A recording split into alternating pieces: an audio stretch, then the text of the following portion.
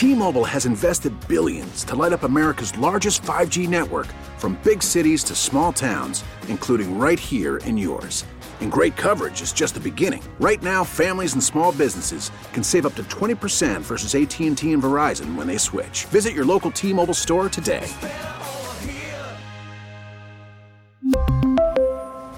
Plan savings with 3 lines of T-Mobile Essentials versus comparable available plans. Plan features and taxes and fees may vary. Spring is a time of renewal, so why not refresh your home with a little help from Blinds.com? We make getting custom window treatments a minor project with major impact. Choose from premium blinds, shades, and shutters. We even have options for your patio, too.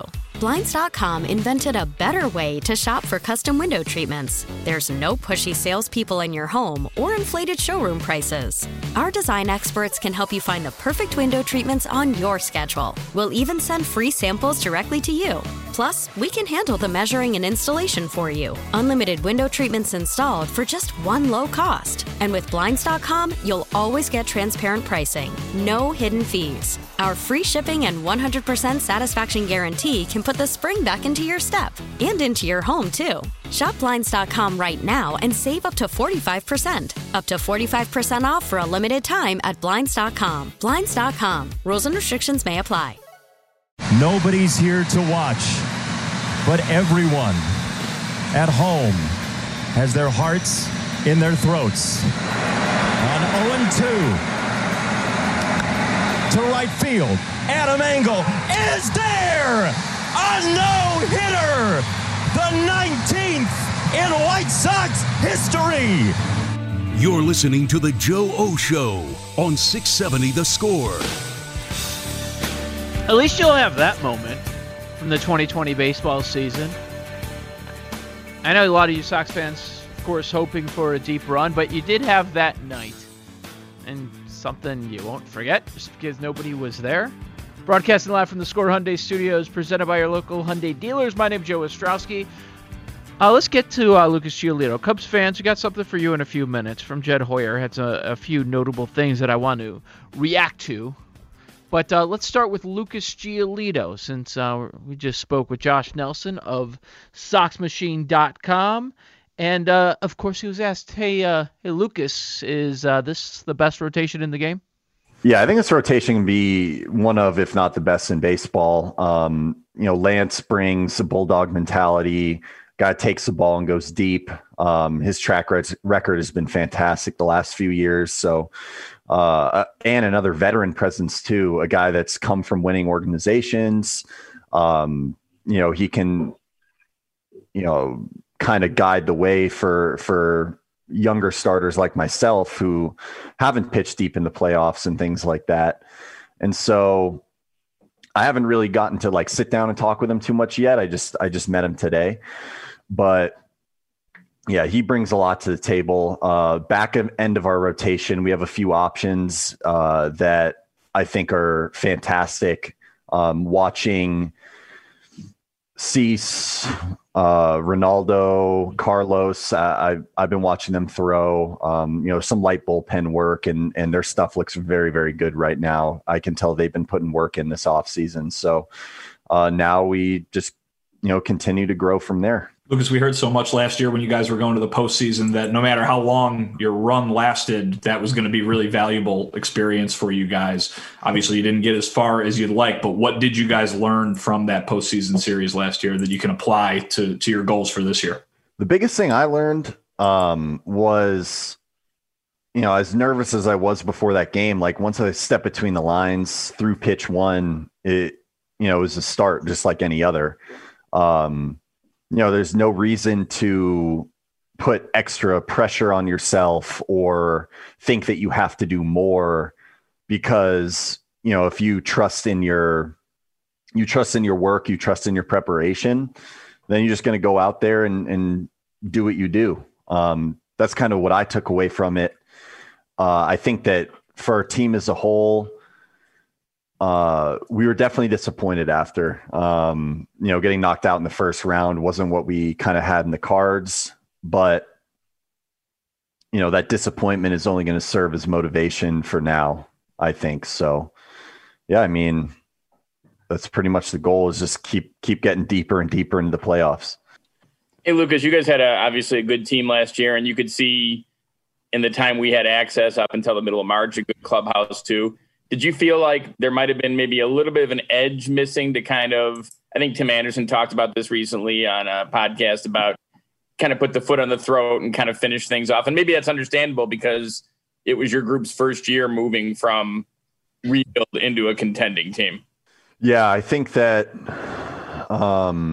when we clinched a playoff spot, we might have, I wouldn't necessarily say let off the gas, but it was like kind of like a relief, like, oh, cool. Like we made it, we got in the playoffs. And then, we all know that we kind of went on a bad stretch, like immediately after that.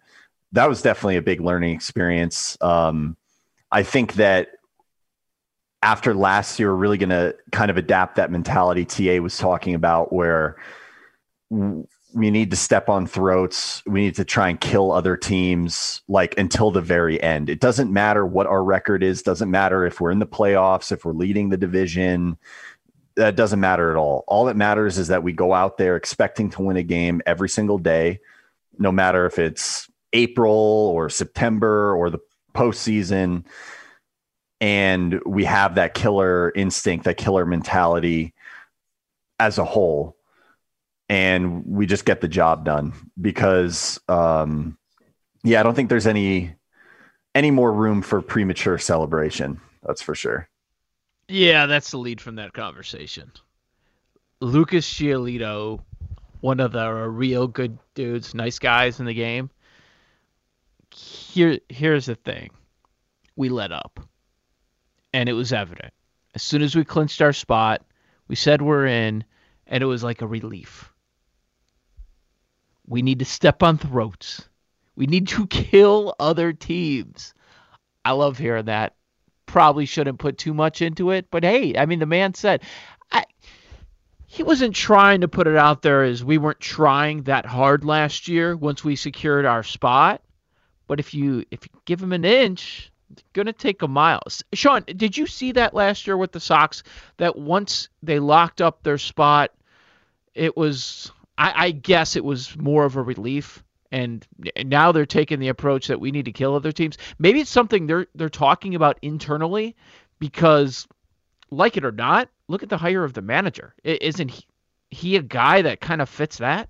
Yeah, I think that narrative could, it's definitely there. I think when I look at the end of the season for the Sox, though, I think we talked about it a ton during the time. It was Renteria. They didn't have a third starter. But they didn't have a third starter. They didn't have a third starter. Keuchel was hurt. And also a lot of those mistakes were blamed on Rick Renteria and his mismanagement, throwing Carlos Rodon out of the bullpen, hasn't had a start yet. That's his first job in a high leverage situation. There's a ton of situations like that where you feel that Rick Renteria lost them games where they might not have should have. So I didn't really feel like they took their foot off the gas at all, but I do feel like obviously they lost momentum after they clinched the playoff spot. Yeah, I mean, Renteria's not a good manager. I don't want to act like I'm defending him because I did my share of shows criticizing some of his moves or just his strategy in 2020, but like, come on, man. He didn't have the weapons. Like, it's not his fault that everyone he threw out there was walking batters. Like, they didn't have a starter. They didn't add at the deadline. That was their choice. And then, okay, let's use the manager as a scapegoat. I get it. There was room to upgrade. And like La Russa or not, I think they did upgrade at manager. But it's not like it was all his fault. You got to give him something to work with, and you kind of need a third starter if you want to advance in the postseason. Well, they got one this year. As long as they can stay healthy, they certainly have 3 starters, and baseball will happen, and we'll find out if they have a 4th or 5th starter. We'll see. I'm hopeful that they do. Don't know that SP4 or 5 is going to start with the team in the beginning of the season. Maybe there's an addition at the trade deadline. They certainly seem like they are more willing to spend this year, want to prove to everyone that the La Russa move is right, and they're going to keep on adding. And we'll see if they add a corner outfielder, a DH spot, another starter down the road. If they need bullpen help, we'll find out. I think they will. just because this is the team in mid-February. You know how this goes. If you're talented, you're in the mix. That's not going to be the team you end up with. 312-644-6767. What about on the north side? Let's hear from Jed Hoyer. This is a few days after, of course, the Jake Arrieta signing. And the key thing here is pay close attention to what Hoyer says about trade talks with the Mets involving Kris Bryant. Your fan base now has heard in consecutive seasons, projection over performance, year of transition, the offense breaking, and now going to a year of transition. Why should your fan base believe in this group, specifically on the offensive end, again, when besides Jock coming in, the group is still basically the same? No, I mean, it's a fair question. And I think we've talked about that a little bit. You know, we believe in this group, and there's been, moments that we've been proven right. And there have been moments, recently that we haven't been proven right. But ultimately, I think this is a really talented offensive group.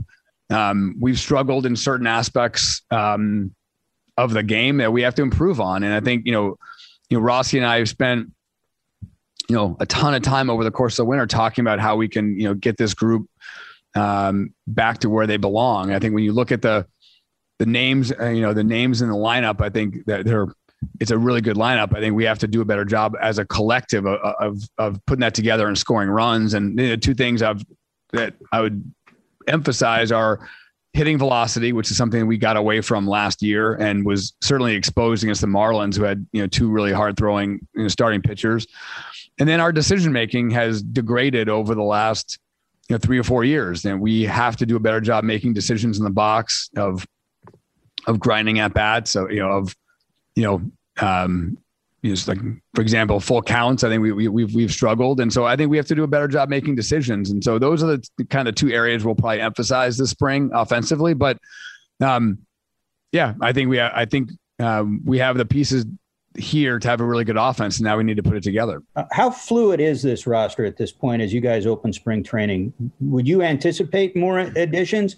And also, beyond additions, how would you characterize the chances that somebody makes that phone call you referred to on the last Zoom and a trade happens during spring training? Yeah. There's still a lot of good players in the free agent market. So we are, certainly in contact with a lot of agents. I think everything kind of trended later this year. So it's probably, there's probably more of a chance of minor league deals, happening than typically when you start spring training. But I think by and large, I would expect this is what our team's going to look like. I don't expect major transactions from a free agent nature going forward. Now, as far as the trades go, right now we're not currently engaged in any trade talk. We haven't been actually for a little while now. And so could someone make that phone call? Yeah, someone could, but I'm not anticipating it because right now, we're not engaged in anything and we haven't been for a bit. So, I don't expect it, I guess is probably the simplest way to say it, but you never know. Who knows what injury could happen or what thing could change in someone else's camp, but I'm not expecting it. I'm expecting that for the most part, this is going to be the group that we open up against Pittsburgh with. So that Mets stuff was inaccurate? That's what I'm saying. Yeah. I think that, we were involved. I would say that we were involved in a lot of rumors this year that were, some were just completely inaccurate. And then I would say some were just sort of, exaggerated the seriousness, of those discussions. So, certainly, teams called us and we had discussions but as far as active discussions, right now things are quiet and like I said, they have been for some time. Jed, along the lines about the Walkiers, Baez, Rizzo, and Bryant, very popular players. Are the odds against all three leaving? Should Cub fans prepare for the worst there, or do you really think at least one or two are going to be back? I'll phrase that differently. Obviously, these guys have been fantastic Cubs that did something historic together. And so, I mean, I think the rightfully Cubs Nation sort of owes that group a debt of gratitude, and they're always going to be legends for the Cubs. Like, we've said all along very clearly, we'd like to keep some of these players. That'd be great, but it's unrealistic to keep all of the players that were a significant part of 2016. And that's just the reality. So, as I've said, I think I'll definitely sit down with these guys during spring training and talk to them about their futures and talk to them about, we'll talk about contracts. We'll talk in general. I think that's one of the things that I felt like, was missed last year that hopefully we can do a little bit more of, is just, getting a chance to sit down and talk. So we'll have discussions over the course of the spring. It's a perfect time for it. But nothing's changed on that front.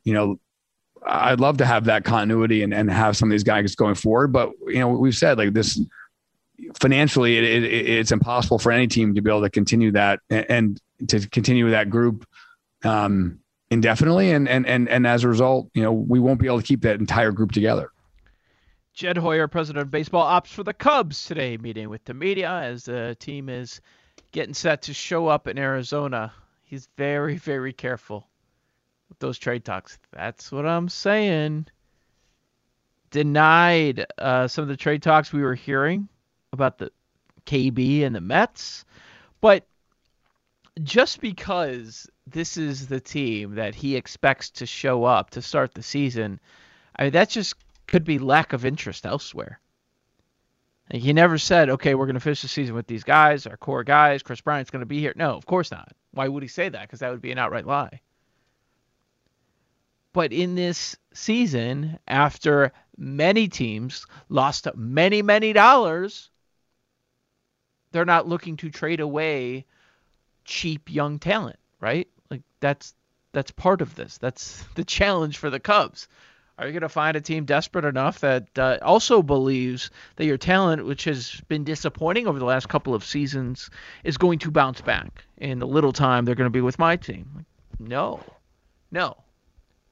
Now, when a division or playoff spot is on the line, maybe teams will act differently, but they're going to try and figure out what they have. Does it make much sense? If you think you're going to be in the mix, does it make much sense to make the trade and give up more for an entire season of a player when you don't know what you're going to have in your team? Probably not. Let's play 50 games, 60 games. Let's see what we have. Go halfway through the season. And then hopefully you won't have to give up as much later on if you revisit some of those talks. Joe Ostrowski with you, Sports Radio 670 The Score. Again, the fascinating part, I brought this up with Josh Nelson earlier to me, is we are so used to talking about these five-man rotations. The Cubs certainly look like they would qualify as a team that could go some of the time with a six-man rotation, right? After Hendricks, we're talking about Davies, Arrieta, Elk Mills, Alzolay, Trevor Williams in some order, and then maybe some other dudes. Six-man rotation would make a lot of sense over on the north side. Maybe not so much on the south side, but the north side, I could certainly see that happening. That would make a lot of sense, and maybe Joe Maddon did not want to do that during his time. And much sense doing it in a 60-game season? Probably not. But over 162, maybe it's something that team is considering.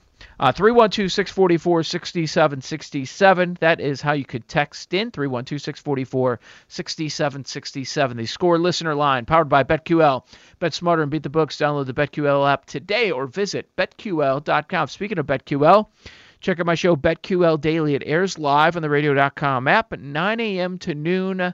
Or just subscribe to the podcast. Follow us on Twitter at BetQL Daily. Going to talk some Bulls next with our very own Cody Westerland right here on 670 The Score and the Radio.com app. Worried about letting someone else pick out the perfect avocado for your perfect impress them on the third date guacamole? Well, good thing Instacart shoppers are as picky as you are. They find ripe avocados like it's their guac on the line. They are milk expiration date detectives. They bag eggs like the 12 precious pieces of cargo they are. So let Instacart shoppers overthink your groceries so that you can overthink what you'll wear on that third date.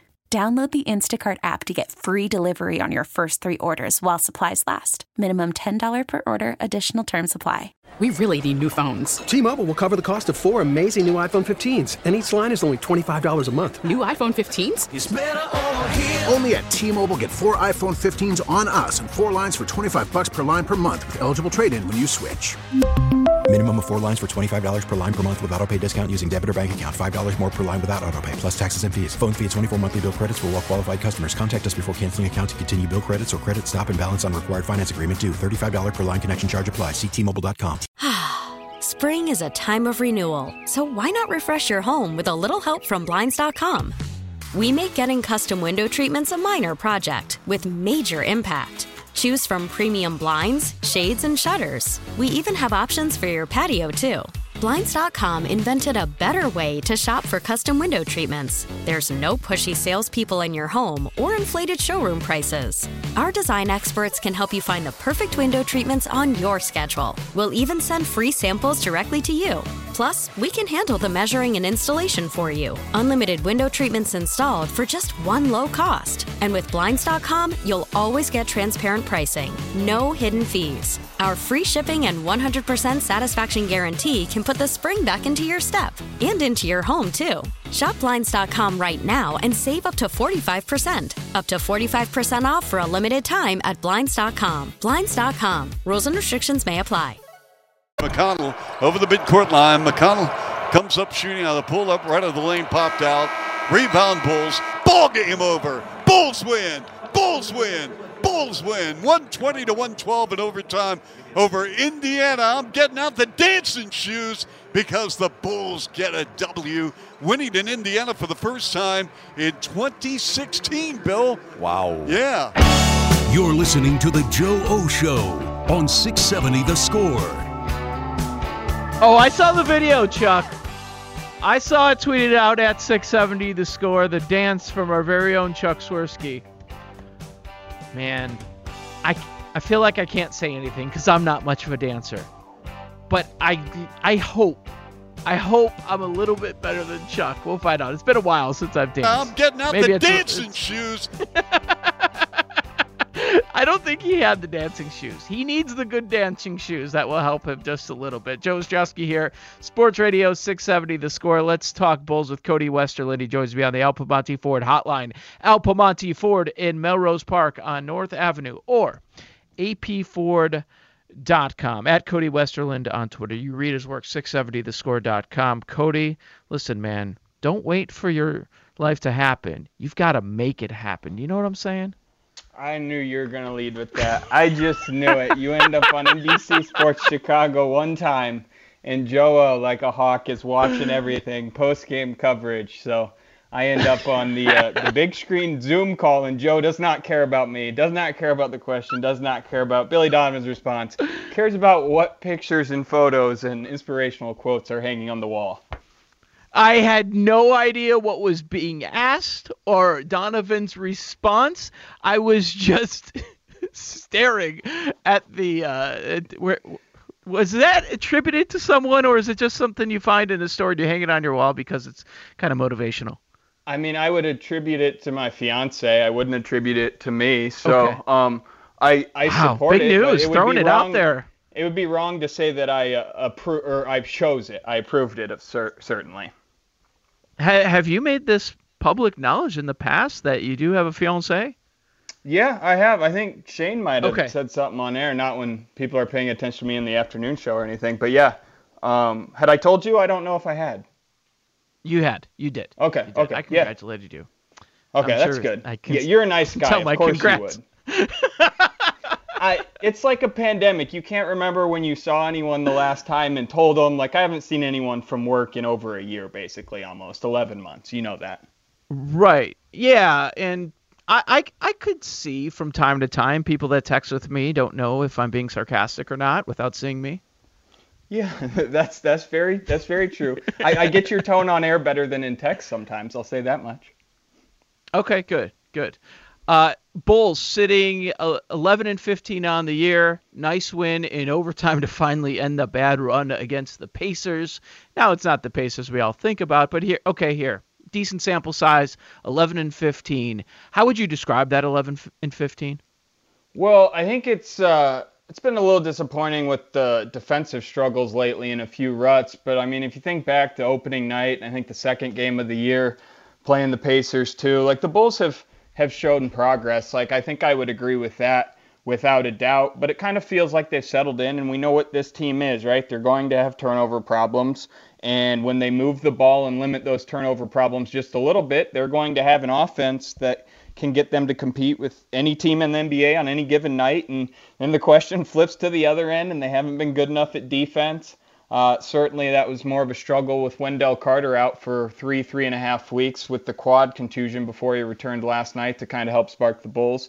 But this is a team that young and has growing pains and has Zach LaVine carrying them in a big way on a lot of nights. So they're competitive, but certainly unrefined is a good way to put it. Like, you can see all these young mistakes still. So it's kind of interesting in the fact that this is the fourth rebuilding year, I think, for the fan base, but in many ways for like Billy Donovan and the new regime, obviously this is year one for them. So they're treating a lot of things in year one, just in their approach as well when it comes to letting guys play through struggles sometimes and stuff like that.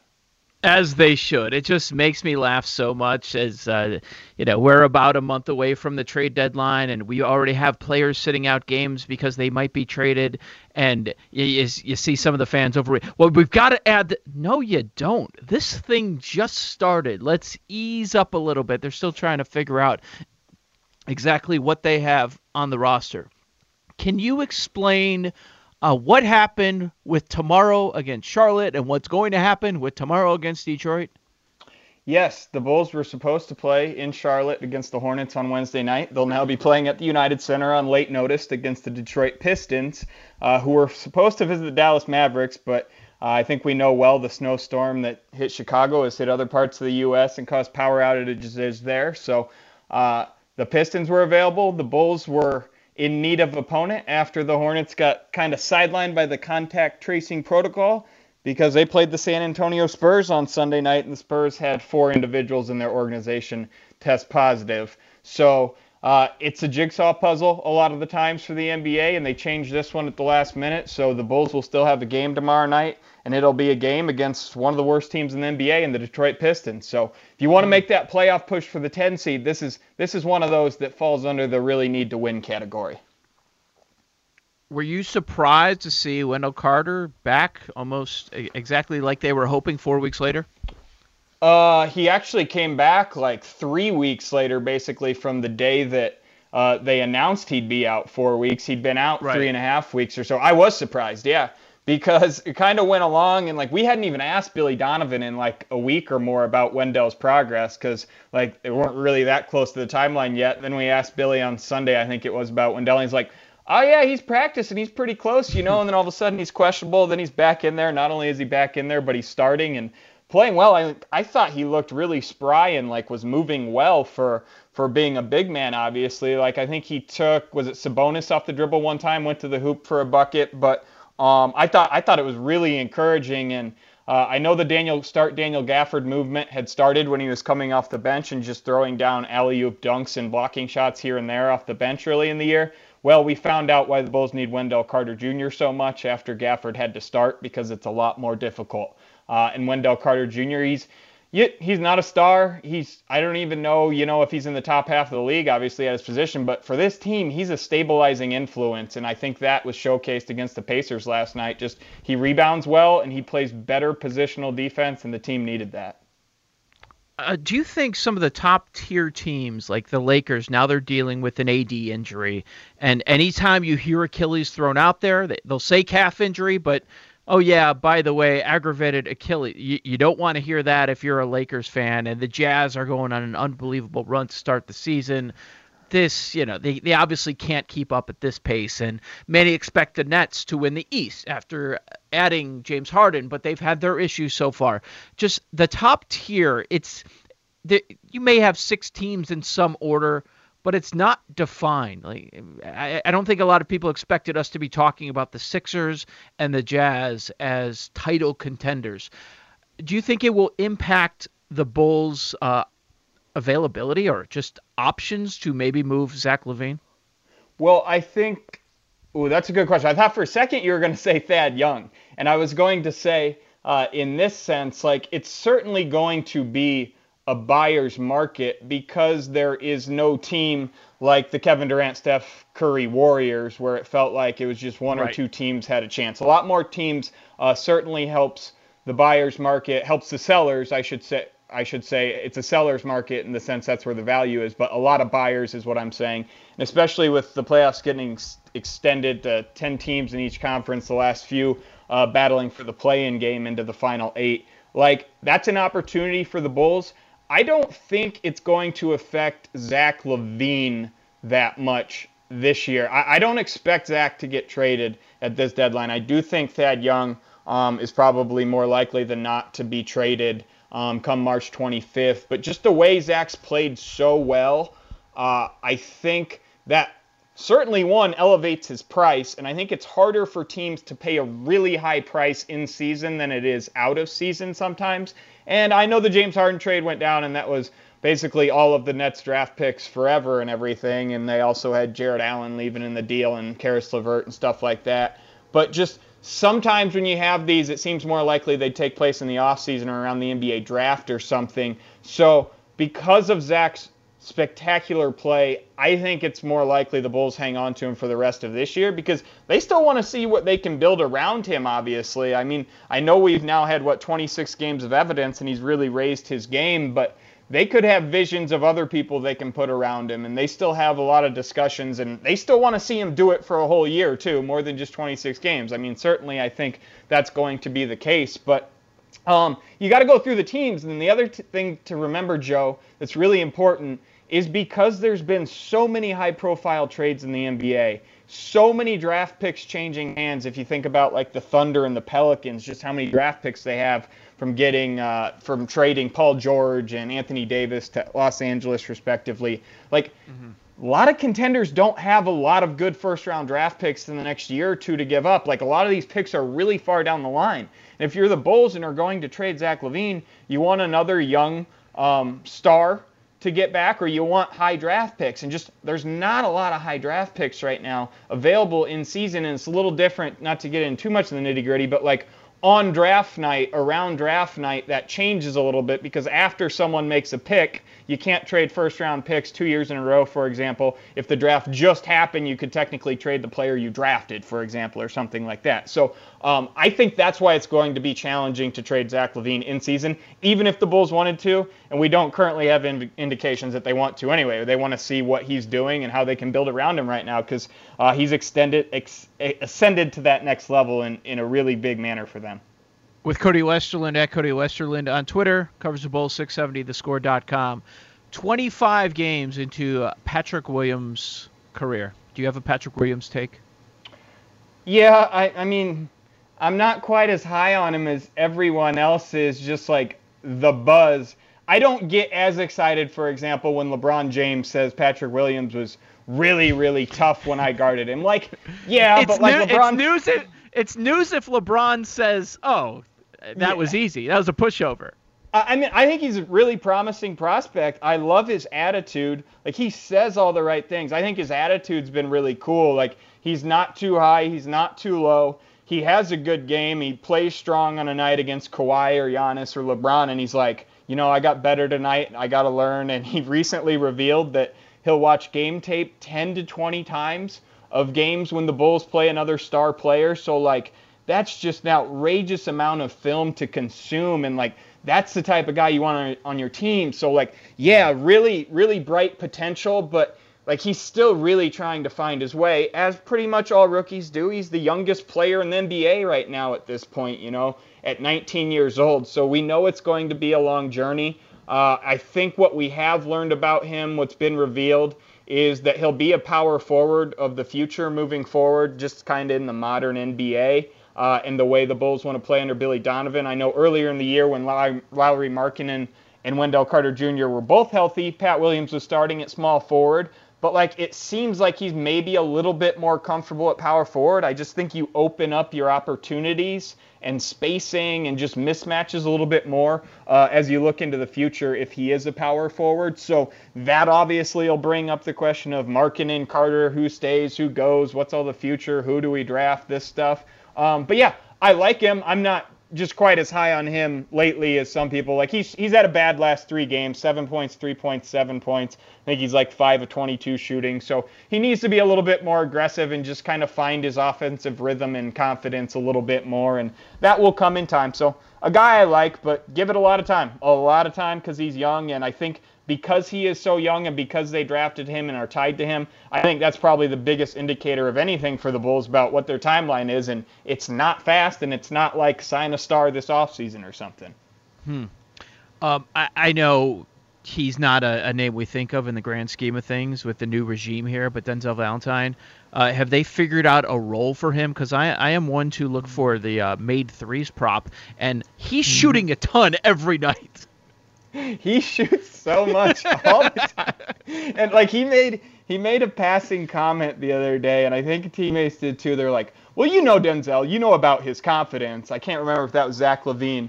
And it came like a day after Denzel had been like, yeah, like I'm always going to be confident when I get out there and get the opportunity. And I just had to chuckle because like that's the attitude again. It's an attitude you want. You got to be careful. You don't want him to shoot you out of a game. But lately, he's been more likely to help the Bulls certainly in that category. And he's shooting a good clip from 3-point range recently. So, I mean, bench guy, rotation guy, I think that's what he is, obviously on a 1-year deal here with the Bulls. I don't know what that means for his future. He could be playing himself into a bigger contract elsewhere, but he really viewed this year as a fresh start too, just with the new regime and more specifically with Billy Donovan, because Denzel Valentine just didn't like Jim Boylan. Like that was obvious. Those are my words, not his words, but we watched him be upset for a year just about his role or a lack thereof, not getting much opportunity. So I like what Denzel's brought this year, but I don't think he's certainly the priority or anything in the offseason. They'll have to see what comes along, see how he fits in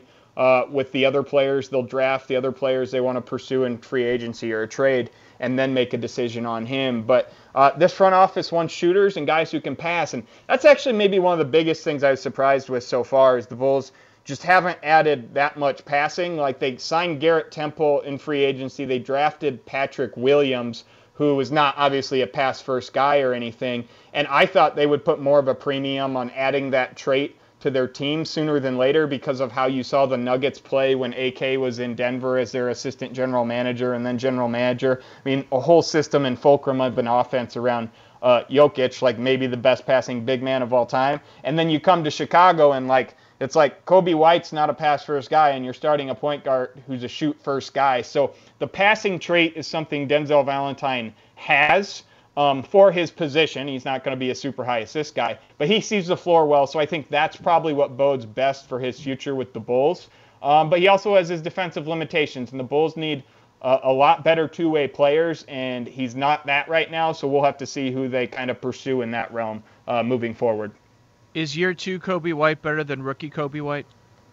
I mean, I don't think so. Not from a winning standpoint for a team, because I liked his role for the Bulls better last year.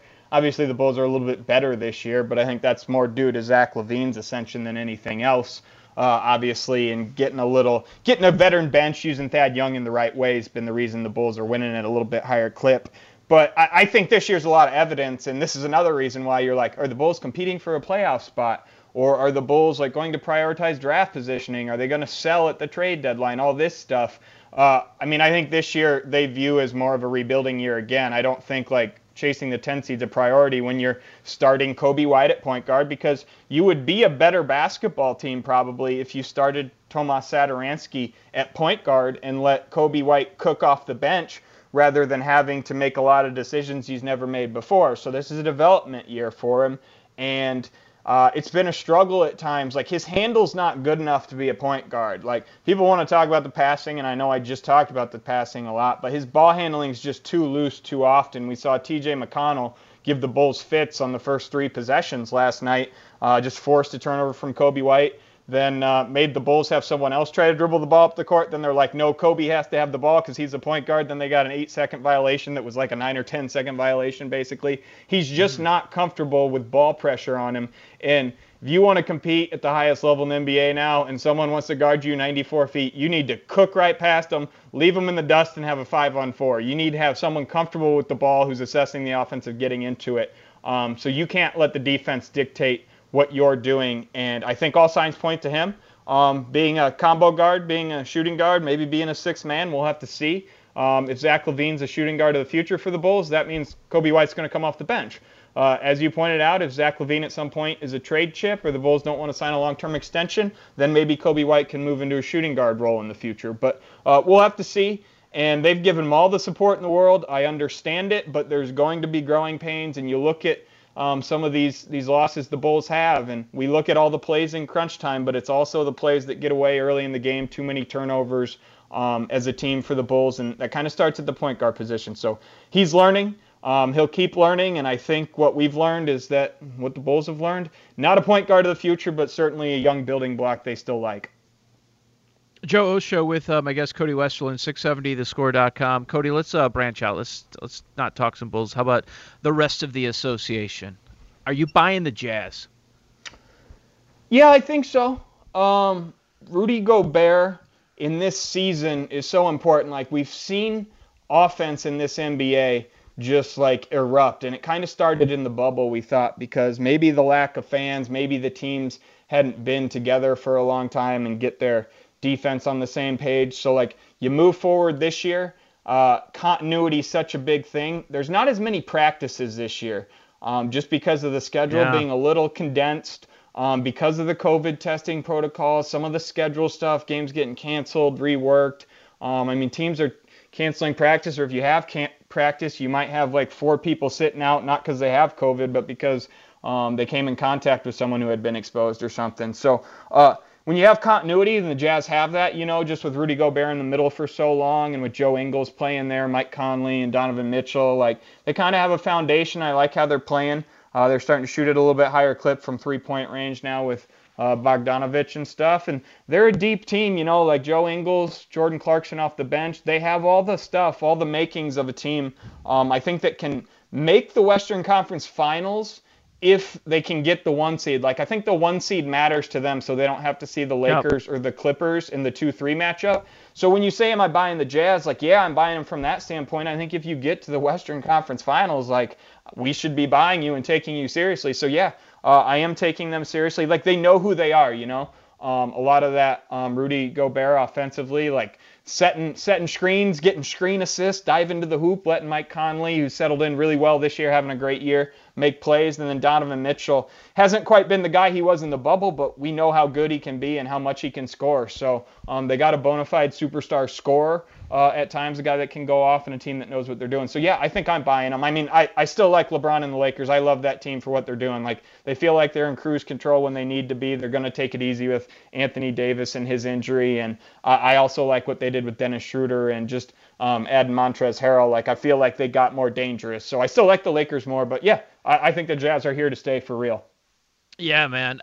Last 20 games, 18-1-1 against the spread. That's the best stretch over 20 games that we've seen in 30 years. It's insane. If you aren't obsessed, if you're not obsessed with getting that superstar, and you're right, what we saw in the bubble, if Mitchell can get back to that, he can be a superstar, despite what Shaq will tell him. But the shooting they have, making the most threes in the NBA on a nightly basis. You mentioned the rim protectors.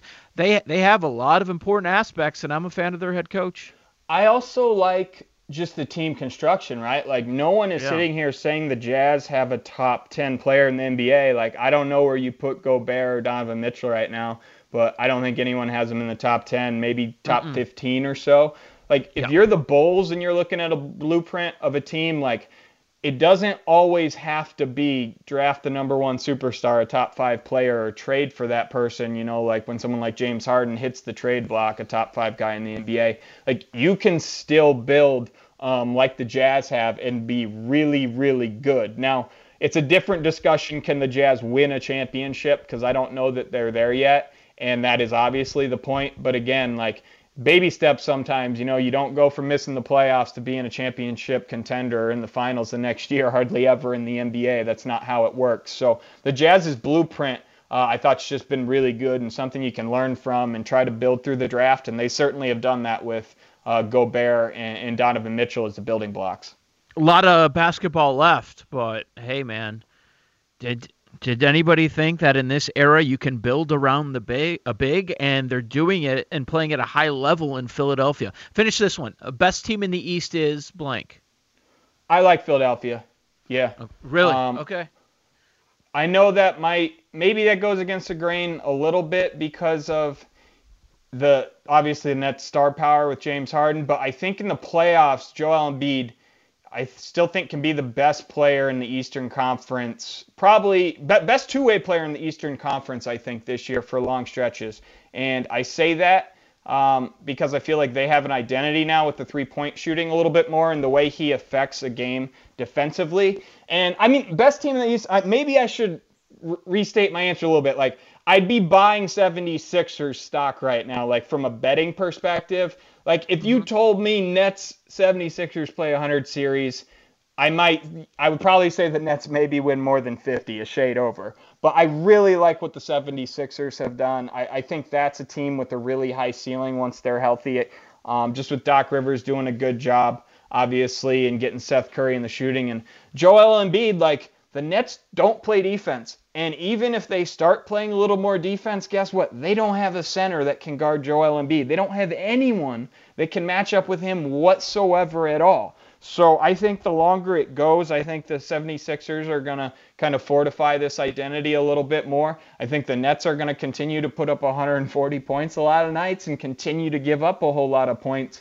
And the NBA is the one league where unless you really are LeBron sometimes, like you can't flip the switch. It's usually the 1 or 2 seed who's instilled these habits over the whole year and had consistency from night to night that's there at the end of the year. And I don't know if the Nets are going to be that team at the end of the year because of those defensive limitations in many ways. And, maybe this is a litmus test for the NBA because it's always been you got to have a top 10 offense and you got to have a top 10 defense pretty much to win a title. And the Nets aren't going to have a top 10 defense, and they're not going to have it in a year in which offense is exploding. And they could have the best offense in NBA history now. And, the mathematics will say, analytics will say, offensive rating still a lot higher than defensive rating. That's all that matters in the end. I just think it gets really a lot tougher in the playoffs, and I think that's where Joel Embiid can be his best and have a big man affect the game the most way. So I'd buy stock in the 76ers. Obviously, when the Nets have the capability to be the greatest offense in NBA history, you got to respect that. You got to understand that that's a high ceiling that can certainly still beat them. But I love what Philadelphia has done this year. I hope we start to see some semblance of defense played once we get to the postseason, like most seasons. It was fun in the bubble for everyone to explode, but it is. Yeah. I mean, there's been some really good series when teams are locked in on both ends too. Cody, best of luck with your Bubba Watson pick at Genesis. I'm not taking Bubba just because he's won 3 times in 7 years there or something. Did you make your pick yet? No, I have not. All right, let me get. Did you make your pick? Let me guess. haven't made the pick yet. I was reading stuff Hideki. This evening. Hideki. Maybe? No, already took Hideki, and I got 2 one-and-done pools. I can't remember. Already took Hideki in one of them. It might be the one we're in together. But, no, man, right. I mean, Hideki's the type of guy you want to take here, like iron players, man. Like, there's a lot of long iron shots, so maybe someone like Morikawa. You know what I mean? You're going to take Jordan. Speed? Yes. No, I already bet him I bet him on Saturday, like 20 minutes before he made that shot on 16 for an eagle. And I'm like, I'm a genius. And then his driver fell apart Sunday. Like, I know. I got the text. That was, I make smart bets on like Thursday and Friday. And then I'm bored and watching golf. I need to put some money on Jordan Spieth just because he's so fun. And I do that knowing full well Jordan Spieth's always going to fall apart. Adam Scott. It's a good pick. I just don't think he's going to go back-to-back like he won last year, right? But you'd be fine with top 5, top 10. Yeah, I mean, get those solo 2s and third-place finishes. Like, I'd love to that's a big prize pool in the one we're in together. Like we can have a showdown at the end of the year. I won't like hedge or split it with you or anything, but I love a one-on-one showdown. You know? I'm terrible at one and done. Like anytime I'm debating, really anytime I'm debating 2 or 3, I always end up taking the one that's the worst. I don't know how you're so bad at it. Like you're so good at everything terrible. Else. I know, I'm so terrible at one and dones. There are some good bettors. They just stink at these one and done pools. I'm one of them.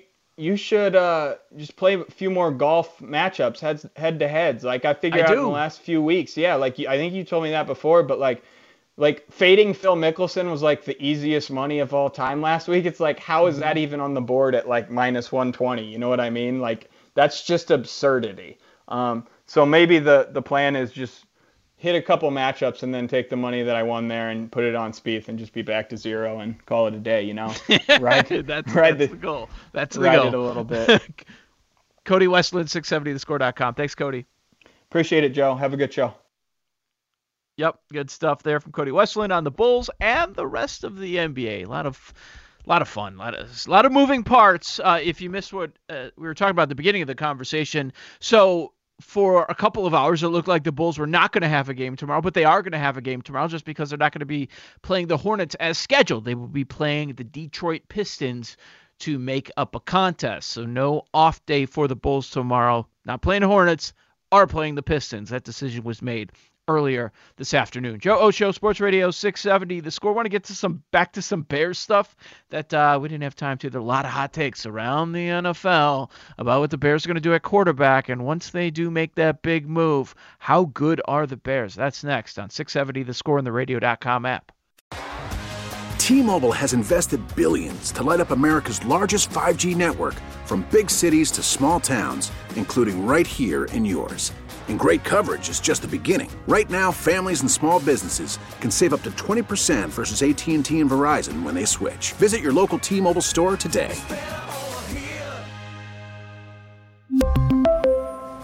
Plan savings with 3 lines of T-Mobile Essentials versus comparable available plans. Plan features and taxes and fees may vary. Spring is a time of renewal, so why not refresh your home with a little help from Blinds.com? We make getting custom window treatments a minor project with major impact. Choose from premium blinds, shades, and shutters. We even have options for your patio, too. Blinds.com invented a better way to shop for custom window treatments. There's no pushy salespeople in your home or inflated showroom prices. Our design experts can help you find the perfect window treatments on your schedule. We'll even send free samples directly to you. Plus, we can handle the measuring and installation for you. Unlimited window treatments installed for just one low cost. And with Blinds.com, you'll always get transparent pricing. No hidden fees. Our free shipping and 100% satisfaction guarantee can put the spring back into your step and into your home, too. Shop Blinds.com right now and save up to 45%. Up to 45% off for a limited time at Blinds.com. Blinds.com. Rules and restrictions may apply.